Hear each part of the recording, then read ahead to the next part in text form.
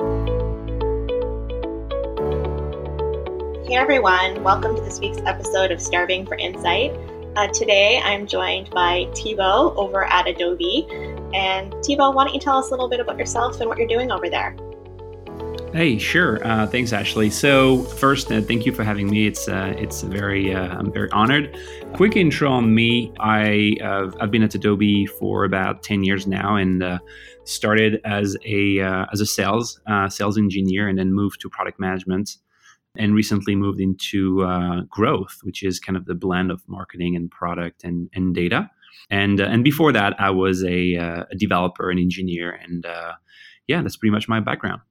No, thank you. Yes. So one of the reasons I really wanted to have Thibaut on here today is he wrote this series of blog posts for growth hackers. It was called The Complete Guide to Building Customer Empathy. And our mutual friend, Danny, had sent it to me and said, this is awesome. You have to read this. And I saw you gave a talk on it on Growth Hackers as well, and it was great.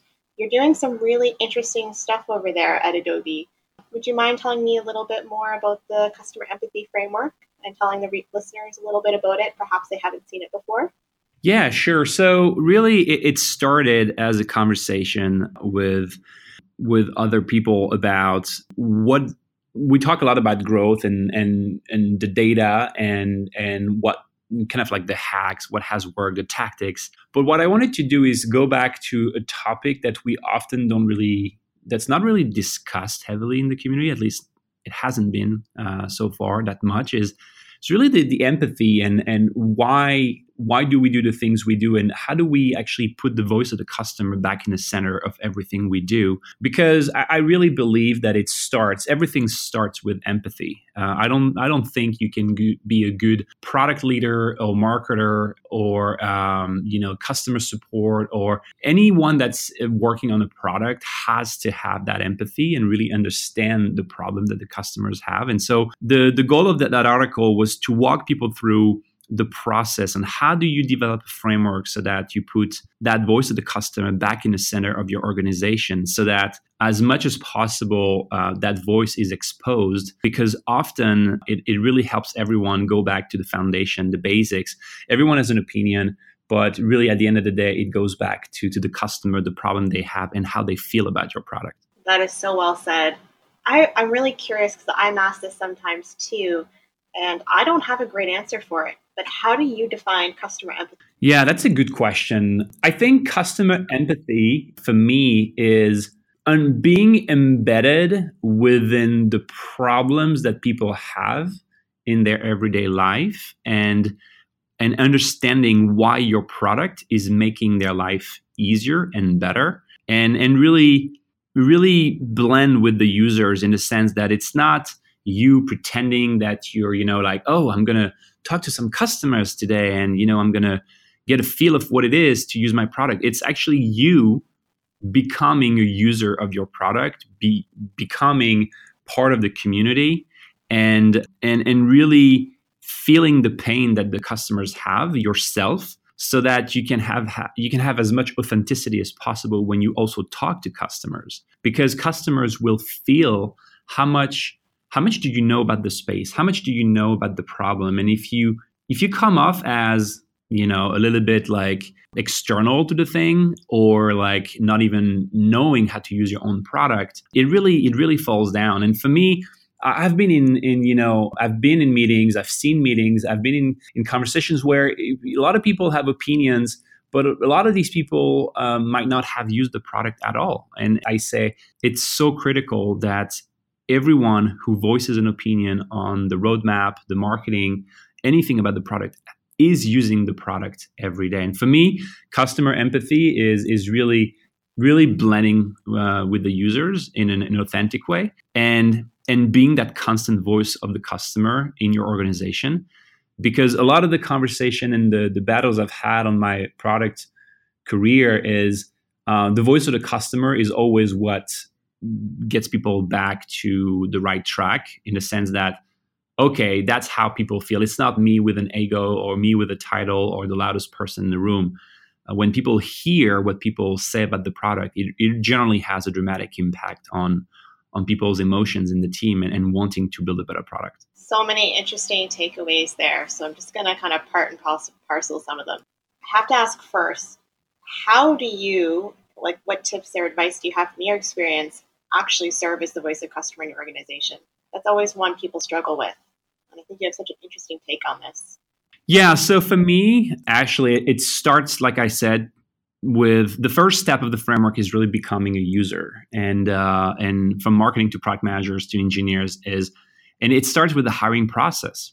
Sometimes you hear people say, "Oh, we really have to hire someone." Well, that person's not really a fit. Yeah, it's all right. We need hands. No, no, no. You need to have set the bar high because everyone needs to really understand the product, understand the space, or if they don't know the product, which is totally fine, but you don't show up at an interview to work on a product without having used the product. It's a showstopper. It's always been for me crazy to show up at an interview and, "Oh, have you used our product?" "Oh, no, not really." Well, that's the wrong start. So it started by becoming a user, hiring the right people with the right enthusiasm and curiosity, and for me it starts there, and then through the entire process around and on the framework that I'm covering, it's really about then understanding the users and their early adopters, the people that will become your power users, trying to understand who are they and what they do.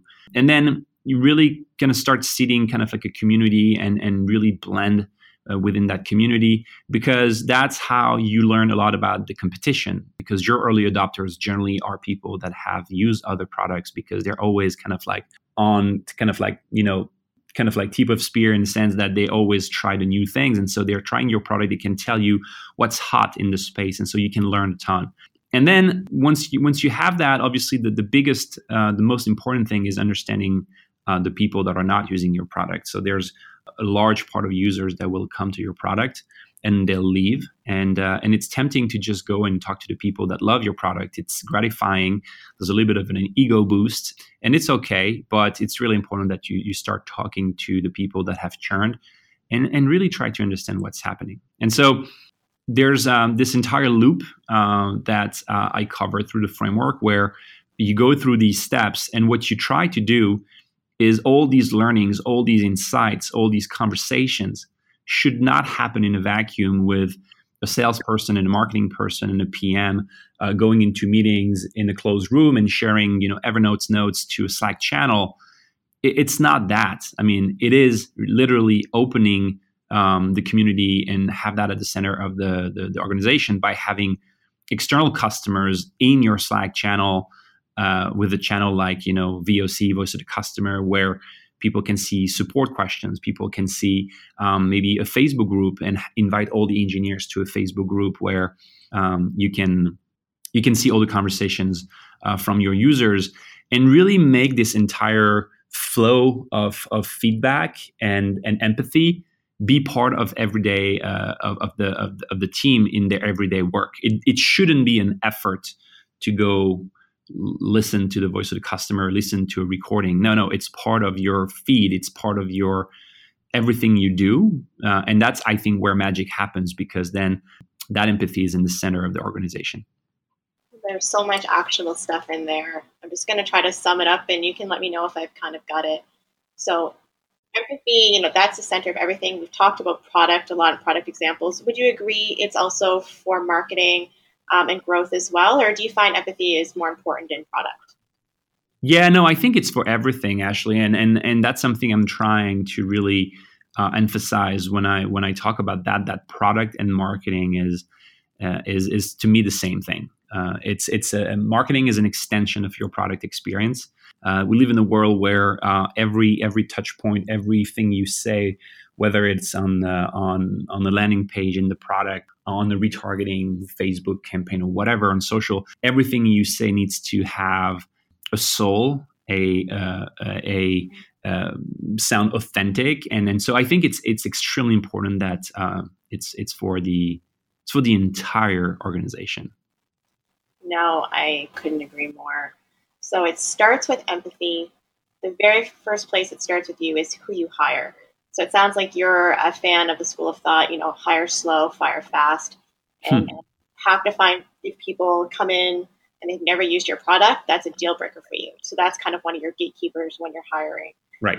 And then after you really get into, working with the users and all of those qualitative things, which we can talk about in more detail, also equally important. And it sounds like that's a place where you think people often miss, and I see that as well. People who don't people who don't use your product.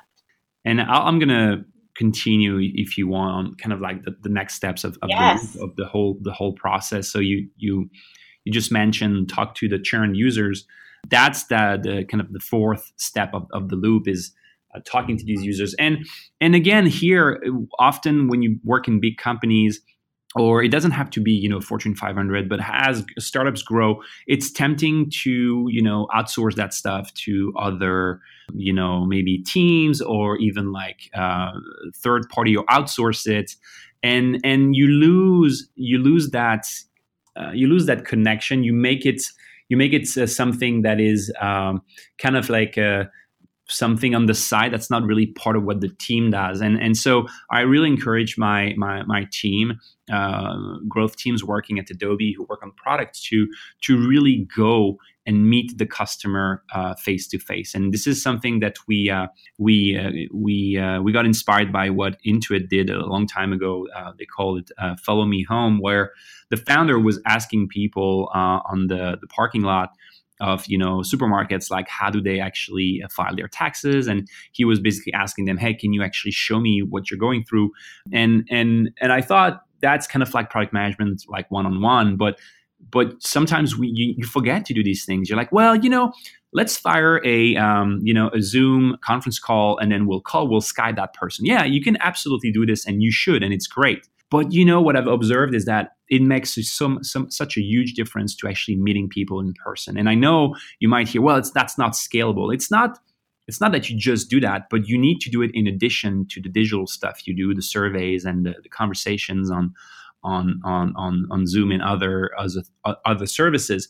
But meeting your user in person, where you go and you meet this person who's trying to use your product in an RV in Ohio, and you live in the bubble in Silicon Valley on a $2,000 computer, and you think, well, I don't understand. I don't understand why these people are churning. And you might discover that a lot of your users actually have a slow connection. They have a completely different way of using technology. But you cannot feel these things until you actually meet the person, see their environment, and build empathy and understand how they work. And this, seeing the person, meeting the person for real, makes a huge impact on the team. It's not a note that you're sharing on Slack. It's like, oh my God, we went to see Jenny last week in Nevada, and she's working, she's doing this job, and she's using our product at night. She's got 1 hour because she's got a yoga school, and then she needs and basically it makes such a huge difference when you actually meet people in person. So that's something I really encourage my team to do, and we do that for every single product. Okay, so I think that's huge. So I think a couple of things you suggested before that I wanted to highlight is you mentioned, empathy. The really magic is when you don't have to think about empathy. So a couple of quick ways you do that is you invite external customers into one of your company internal Slack channels, and you have a Facebook group, and you can also invite the engineers and anyone else to be a part of that group. And I believe that group for you is a kind of a community group for members, or a VIP group. Yeah, absolutely. So that's kind of the excuse. Is it a user research group? Do they know it's a user research group, or is it a VIP group for the Slack and the Facebook group? No, and that's a good question. What we've done is two things. One is we set up Facebook groups where there's a kind of like an insider group, which is for VIP. We invite really our power users and our ambassadors. And so that's a pool of users that we grow, we nurture. They're special in the sense that they're the kind of like the power users. And we obviously work with them in terms of beta, getting feature feedback. But also, it's an amazing stream of conversations to really understand how they think and the problems they go through. And then obviously what's dangerous is that you start developing a product only for these users, and then you end up completely missing the big opportunity. You might have 2,000 early adopters that are like highly retained, but you might have 150,000 churn users. And then you're completely missing the opportunity, which is you should be talking to your churn users. So what we do, we also have global community group where it's a welcome to everyone. And teams can kind of like do the things that they feel is best, but we have both so that you can also see both sides of the coin.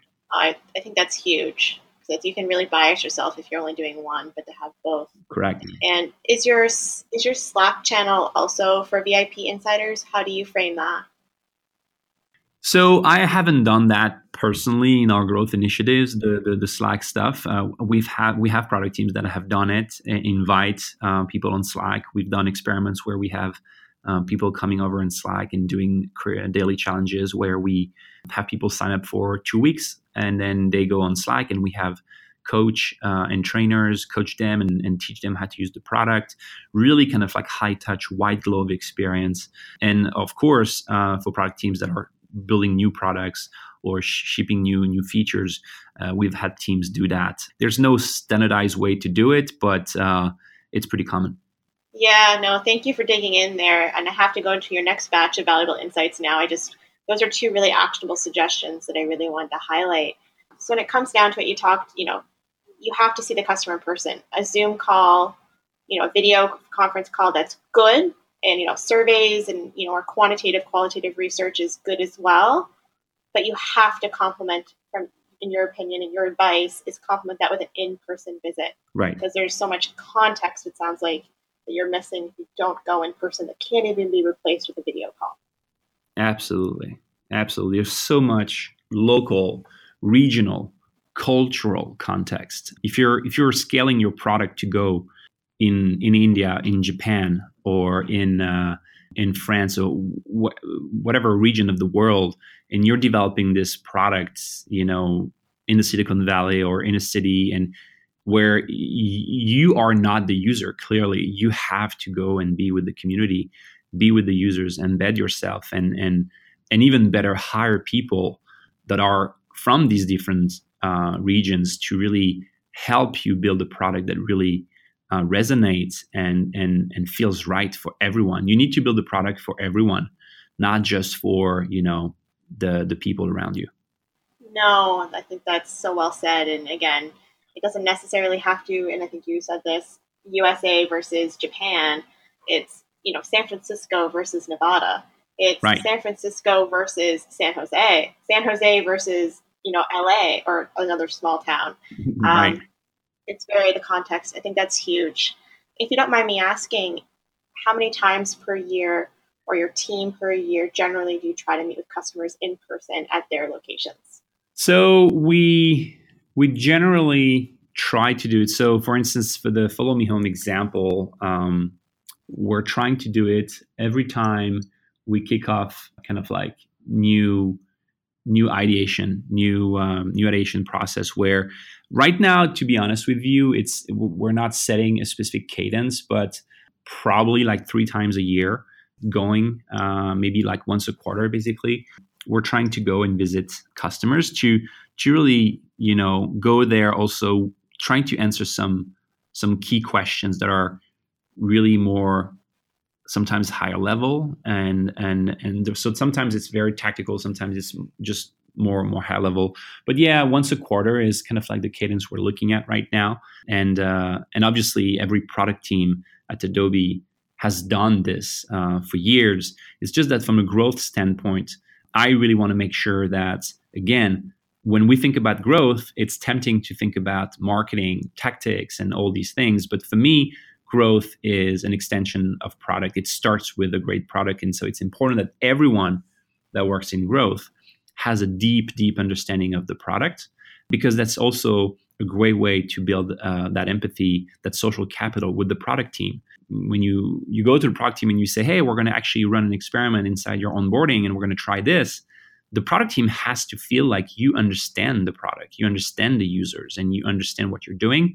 Or there's going to be this natural antibodies rejection where, oh, okay, here come the marketers with their, stuff. It's spammy, whatever. So it's extremely important to have that history and baggage with you so that you have that trust. Yeah, no, I think that's so well said. One of the things you mentioned a bit earlier is, again, definitely a gatekeeper when hiring is have they use the product before walking that interview. But in general, I believe your philosophy and the teams is, you have to be users of the product first. How do you guard against the bias that happens? And you mentioned this in the framework as well, that your customer isn't necessarily an engineer living in Silicon Valley. So how you use the product and how someone else uses the product is different.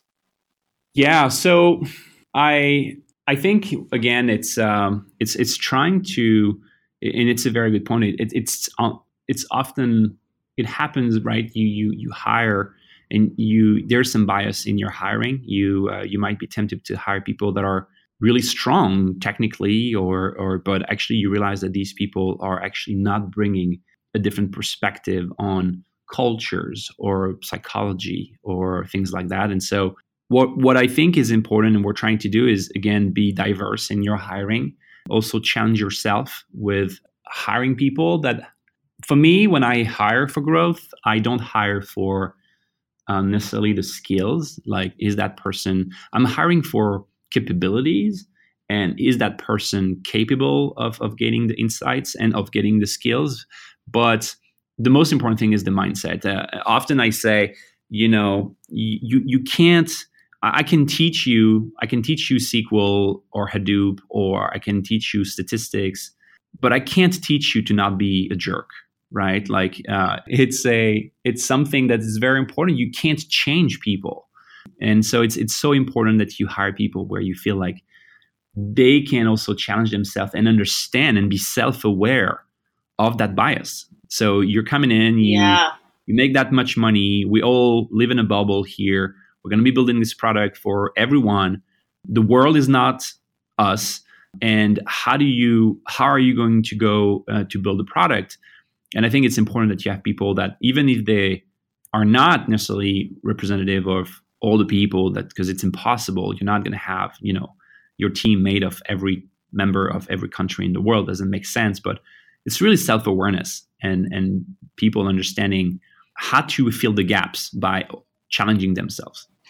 Yeah, no, again, that's, very well said. And I think one of the things that you build into the process automatically is by doing those in-person customer visits and video calls and things as well. But really those in-person visits really helps give that context too, I'm sure, to the team that they are not the user, and remind them of that. Exactly.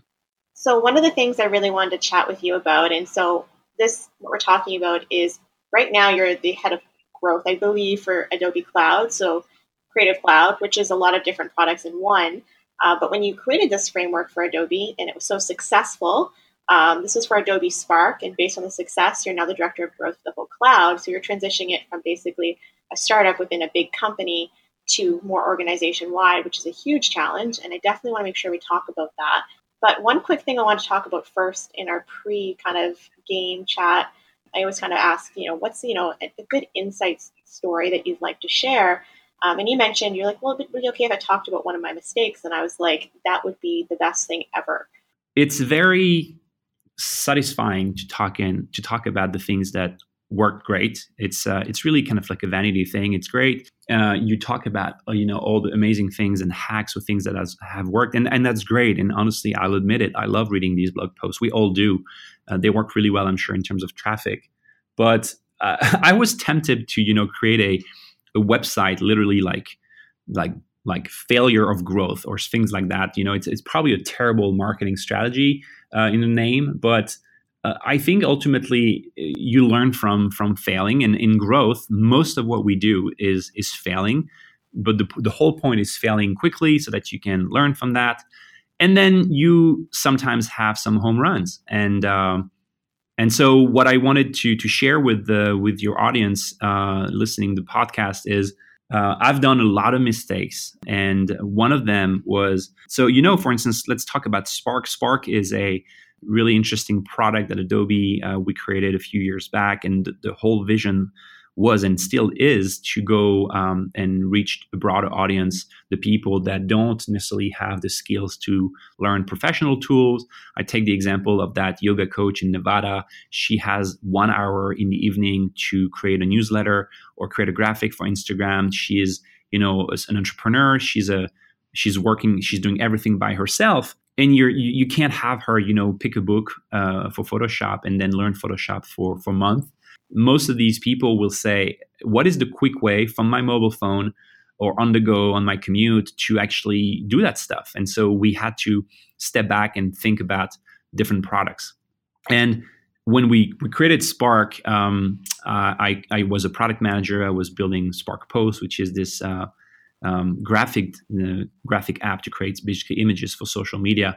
And I realized quickly that we needed to do growth because there was a lot of questions coming to my mind. I didn't have answers, and it was a lot of the data, more of the quant, because I was very deep in qual, but not enough in quant.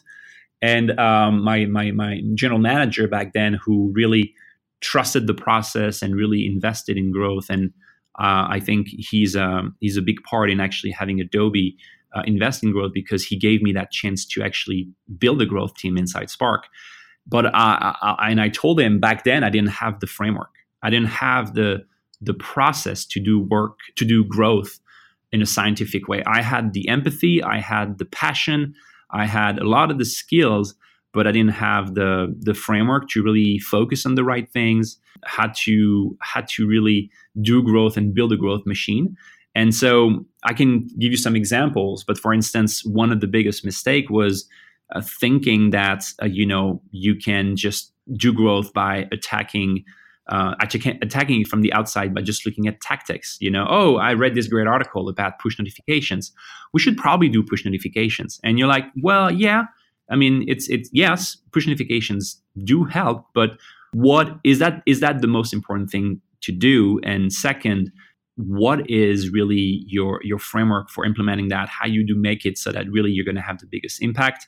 So I did the mistake of running towards the tactics, and I think a lot of us in growth, when you start, you do the same thing. And then second was really not being able to prioritize, the right things. So one of the things that I learned from Brian Balfour from Reforge is really this quote that I love. You really want to change the culture, the mindset, to stop thinking about, is this going to work? But you want people to think in your team, is it worth doing? And that's so important. Like, is this, it might work. Push notifications might work, but is it really what we should be doing right now? Is that the biggest opportunity? So I didn't have these pieces. And so when I moved to Creative Cloud, and the VP of Creative Cloud marketing told me, we'd love to have you do growth. I didn't have that framework, but I was like, oh man, this is a fantastic opportunity. I just can't say no. This was super scary, but I said yes.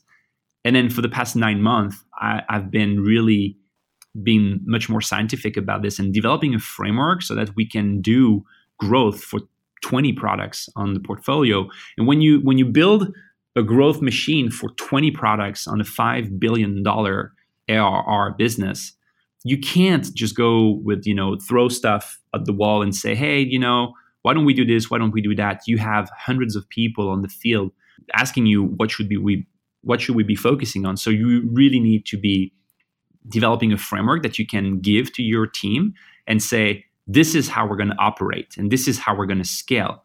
Otherwise, it's just chaos. So many great things to unpack there. Just first, for those who don't know, if quant and quant is quantitative data, so our hard numbers, and qualitative is qualitative research. Just kind of a quick note there. So it sounds like, and you're in the middle of this right now. Sounds like you took on this new role, and you had the skills that you can't teach, and you're building this framework from scratch. And I'd love to learn a little bit more about that and how you're getting buy-in for this somewhat new type of thinking as well. And that quote from Brian, he writes some pretty prolific essays online. They're great. He's the former head of growth for HubSpot as well. That quote, I haven't heard that. I think that's fantastic. It's a really good frame of reference. Not, will it work? Is it worth doing? Could you maybe tell us a little bit more about, taking what worked and kind of in the startup, and then now getting buy-in and expanding and building that framework from scratch, and how you still manage to keep the empathy alive now when you're doing it to the cost of 20 products and a $5 billion revenue per year organization? Yeah. So really, and you touch on something that's extremely important, and I mentioned quickly, you need to have executive buy-in, because growth is something that's still new. When you hire a product management, like if you create a new startup and you tell your board, we're going to have product managers, that makes sense. No one's going to challenge that. But when you say we're going to have, also a team with engineers, data scientists, and marketers, and it's called growth.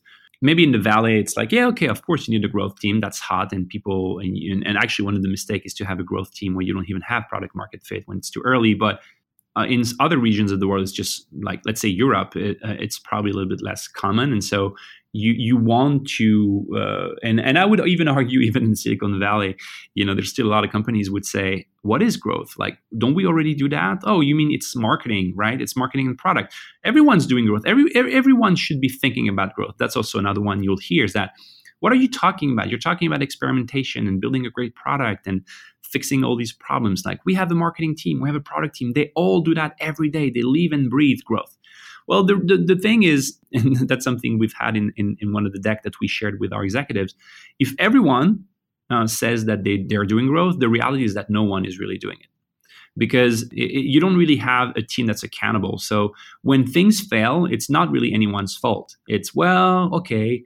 And the problem is that it's not even exciting or rewarding, because you don't have kind of like a goal, and you don't really have really clear goals. So really what we did in Spark, like I said, my boss back then, general manager of Spark, said, hey, we're going to do growth, and I'm going to give you a small team with one designer, a few engineers, and let's see how this is going. But before we got to that, what triggered him to give us some people was that I myself, as a product manager, I was doing growth without that title, without that mandate, but I was getting basically one engineer and myself to do some tweaks in the product that triggered some question and curiosity from management. Like, oh, that's interesting. What if we did more of that? And that's really what I encourage my growth leads when we start, and let's say you create a growth team for a new product or an existing product. Let's say Photoshop, huge brand, huge product, and then you create a new growth team. I encourage recently in my growth lead, I said, make sure you start focusing on the low-hanging fruits. It's so critical that you don't set a North Star that's really impossible to reach, because there's going to be you're going to lose the momentum. People are going to start losing faith and interest. The team is going to start asking questions like, is that really the thing I want to be part of? So you really want to start focusing on low-hanging fruits. I would say even borderline vanity metrics, but at least prove out the velocity and the fact that the team is able to execute extremely quickly. So you prove out the velocity, and you say, hey, with that velocity, we can figure out the right focus and framework. And then you want basically executive to say, hey, show me what you got. I'll give you one more person and come back in a few weeks. And so really it starts with getting your quick wins. No, I think that's huge. And I think that applies to bringing any new type of thinking or philosophy or way of working. And we're talking specifically about growth and customer empathy, but that's counterintuitive to a lot of advice that people would tell you in your own experience in terms of focusing on metrics that matter versus even perhaps focusing on vanity metrics in the beginning, just to have that POC, that proof of concept. Right. I think that's not something you hear a lot, and I think that's a huge win for anyone trying to get buy-in for a new type of initiative or methodology, regardless of whether it's customer empathy or growth. Yeah. I think that's really great advice there. I don't want to keep you too long because I know you have a big presentation today to the executive team, but I do want to ask you quickly, this has been so full of so many great tidbits of actionable information, but a little bit more on the personal side. Can you tell me maybe a little bit more about how you go through a process of making decisions? Any criteria or sort of habits that you use when it comes to making decisions that you can share? Yeah, and I wish I had a very smart answer to this. I'll just say that what I've learned in the past years, especially building a team and having more people working in my team reporting to me, is that the first thing I ask myself now is, do I need to take this decision? Because my role ultimately is to take less decisions, but smarter ones. And it's tempting, especially when you're new to management, to not let go of that. And so you still want to control a little bit of everything. So you're like, hey, we're going to do this. But actually, you have very smart people working for you. And it's not really encouraging. You need to give people space to grow and develop. So you're going to get a lot of social capital and trust by actually letting your team take some of these decisions. For me, so that's the first thing: is do I need to be the person making that decision? The second is how important is that decision, and do we need to make this decision now, and what is the impact of this decision? And really, for making a decision like this, it's depending on the importance of it. If that's something that's just low risk, and I wish I could have maybe just like have a little bit of some visuals, but for me, when it's low risk, I can just make the decision and just execute. And even if I get it wrong, it's all right. I will. And one of the things that's very important is to recognize later that you made a mistake to your team and actually be open about it. I think it's extremely important. I read this article recently where the author was suggesting that we should keep track of all the mistakes that we made, all the decisions. And at the end of the year, you start looking at what were the right ones and what were the good ones, and what was the process? What is the reason why you got it wrong? And I think it would be very interesting, because sometimes maybe it's an ego thing. Maybe it's because you don't have enough information. So I'm going to start thinking about doing that. And I started thinking about the decision that I made in the past. And I think it could be interesting to also develop yourself and be a better leader. And then the decisions that are really important for the business, like right now at Adobe, we're building this growth organization. It's a big business, and there's a lot of teams that are excited to work on growth, and you want to make sure that you don't screw this up entirely. So for this, it requires a lot of observation and conversations with also other leaders from the industry, and going back to the data and really working on a framework, on a plan for even sometimes for a month, but taking the time to really put all the chances on your side. And I think observation is a huge one, especially, for everything. But in growth, often you just think that, you can figure it out yourself. But there's a lot of people, smart people, that maybe have figured it out or are made some of the mistakes you made. And so looking at the window, going out and talking to other leaders in the industry and say, hey, that's what I'm struggling with. And how did you do that? It's very, very comforting sometimes to see that others have made the same mistakes and hear how they solved it. So that's kind of like my thought process. Yeah, no, I think that's really interesting. And I may grab that link from you from that article that you mentioned. Yeah. I may have to do a follow-up episode if you decide to track the decision-making habits. I think that's a really great thing to do and really interesting. I'd be really interested to see the results of anyone doing that, to see what kind of patterns they came up with. Just quickly, and we're going to wrap up here.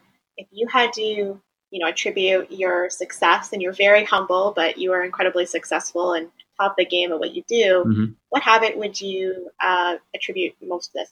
I think the most important thing I would say is probably the hustle and the ability to get people to rally behind a goal and a vision and socialize it and be a person that people want to work with. I think it starts there. There's this quote, I don't know if that's true, from the CEO of Netflix, where he says, you can't afford jerks. It's too expensive. And I think you can have some very smart people in an organization, but if they're not people that people feel uplifting, it will be toxic. It will have a toxic impact. And so they might be extremely smart, driving a lot of sales, but you might have a bigger compound impact by actually firing that person and having someone maybe a little bit less performing, but very uplifting and being a social person, someone that people feel excited working with, and actually have everyone in the company have kind of like a morale boost. So I think for me, it's I think one of the things that I come from social.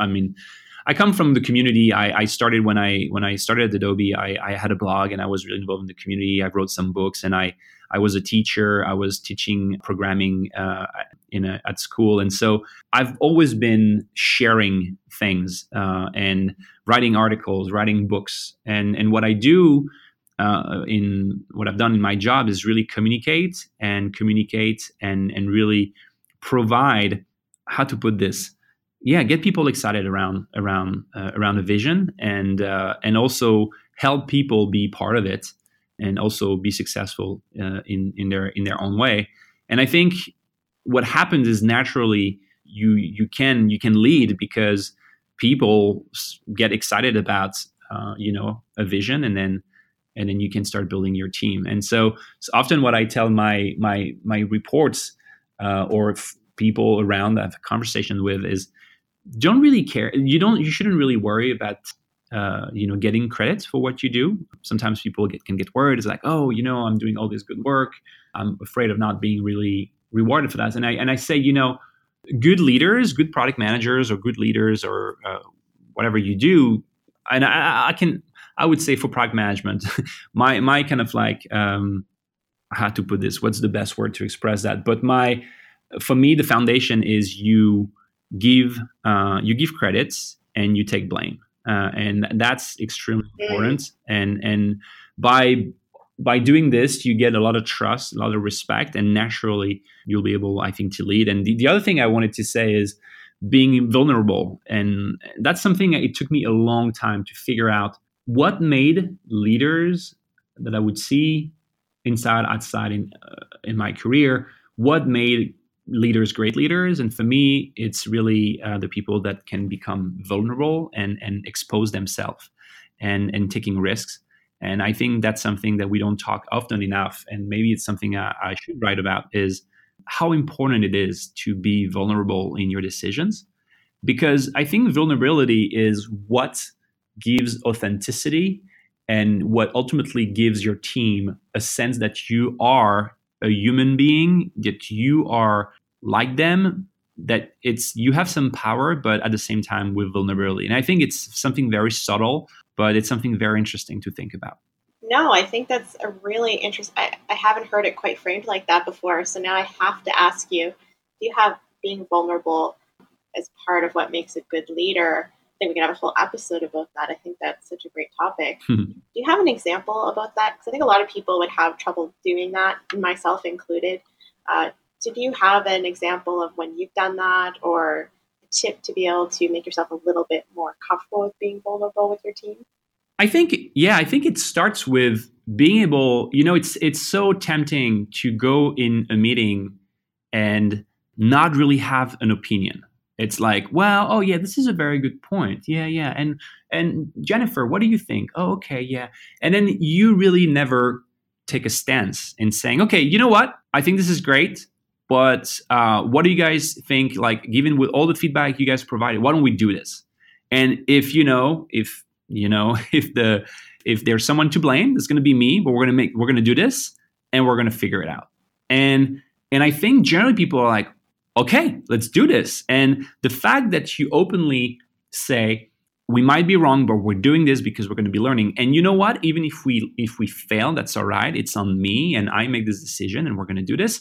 It gives you so much social capital with the team because they feel like you're taking a risk. And then at the same time, giving some air cover to your team. And that's huge.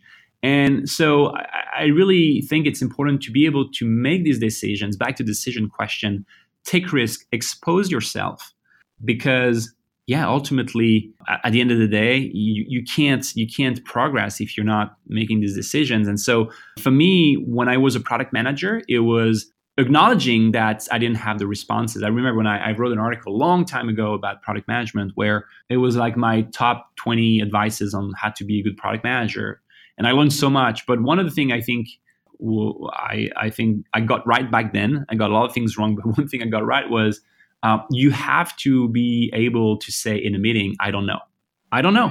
I don't know. I don't know. But we're going to figure it out. And being able to say, I don't know, instead of, well, I think we should do, or where literally everyone in the room, no, it's bullshit. Just saying, I don't know, also makes everyone feel like you're authentic. And so it's that's something I try to do. And right now at Growth, we're doing it for Creative Cloud, bigger scale, much more risks. I try to be as open about things, and I think I think people appreciate that. Yeah, no, I think I'm just going to try to sum up that very quickly because it was so good. Now I wish we had another hour to talk, but One, don't hire jerks. And if you're a jerk, just stop being a jerk. I think that's just pretty good general advice. And if you ever do figure out how to make people not jerks, I'm pretty sure you'll be an overnight billionaire. The second thing is, and I think this is a huge one, is to be vulnerable. Whether you're a leader or you're not a leader, if you don't know something, you can just say, you know what, we might be wrong, we'll figure it out.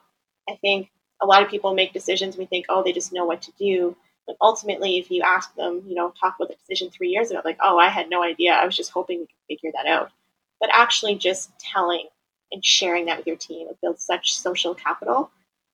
And if you don't know something, just say you don't know. And it's the same thing, my background's law. When you're coaching someone for, for a deposition or trial, you don't know something, you say you don't know. Right. It's the same thing. If you don't know, just say it. It's not that big of a deal. It's better to be authentic and honest and true than to try to make something up. I think that's such huge advice. Did I sum that up well? Yeah, and absolutely. And I don't know. In growth, often you don't know, and it starts with I don't know, but we're gonna see. We're gonna figure it out. We're gonna discover. We're gonna get some data. You need intuition, and you mentioned that in the past. Product sense, product intuition. Often people get scared when you say we're going to be testing things because they feel like their vision or intuition or gut feel is going to be taken away. It's all right. You don't build a Airbnb from A/B testing. You build Airbnb or Adobe because one morning you say, hey, you know what? There's a problem with storage files. I think there should be a better way. Or I think there's probably a better way to draw and design on a computer, and you create Illustrator. But it's along the way, being able to say I don't know and test and is really important. Otherwise, you end up doing this very dangerous dance of gut feel driven vision, where I think also today in the world we live in, we're building products for the world, and you're not the world. So it's very important to reduce the risk by testing and saying I don't know. Otherwise. And most of the time we're wrong. So it's important to say, I don't know.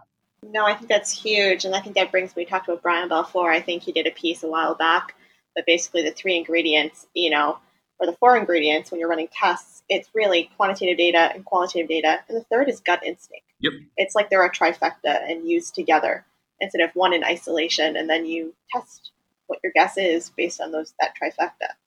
Exactly. Yeah, and you brought up Airbnb, which I think is a great example to kind of close things out, because Brian Chesky, one of the co-founders of Airbnb, actually said that, they didn't build Airbnb by A/B testing, which some people I think would like to believe, but they had an early customer visit, a follow me home, and they got handed the 10-year product roadmap from one customer and follow me home visit. So I think that's a great example and a good way to end here. Thank you so much for coming on here today. I have about 20 more questions that I want to ask, but I think maybe we'll have room for maybe another episode in the future. And I think we got sometimes the unanticipated consequence. We let the show go where it goes is some fantastic career and leadership and management advice as well. Vulnerability and saying I don't know, and some great criteria for helping make decisions, because no one has the perfect process for that. It's all about finding what works for you and learning what's worked for other people. So thank you so much. Yeah, it was a pleasure, Ashley. So I hope it's going to be valuable to everyone, and thanks again for having me. No, I have no doubt that it will, and a lot of the resources we mentioned in here we'll make sure to link up for show notes. Good luck on your meeting later today, and thank you again. Thank you. Bye-bye.